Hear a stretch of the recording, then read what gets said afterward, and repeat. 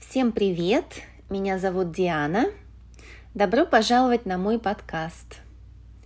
I'm a Russian professor, and I've created this podcast to help the students of Russian improve their listening skills. And today I would like to talk to you about today's holiday. Let's go! Сегодня 4 июля. И в США отмечают День независимости США. Вы живете в Америке? Как вы отмечаете этот праздник? Я знаю, что многие американцы собираются с друзьями, делают шашлык, едят, пьют, играют в игры, плавают в бассейне, слушают музыку.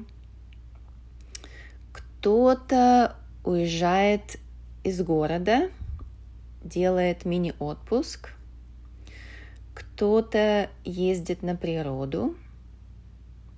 А что вы любите делать в этот день? Вам нравится этот праздник?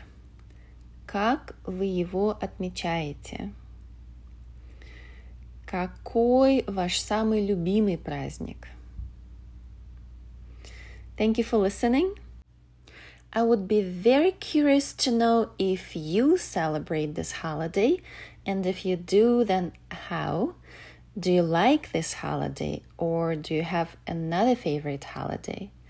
Please find me on YouTube or Instagram, Russian with Diana, and let me know there. Happy 4th of July, everyone!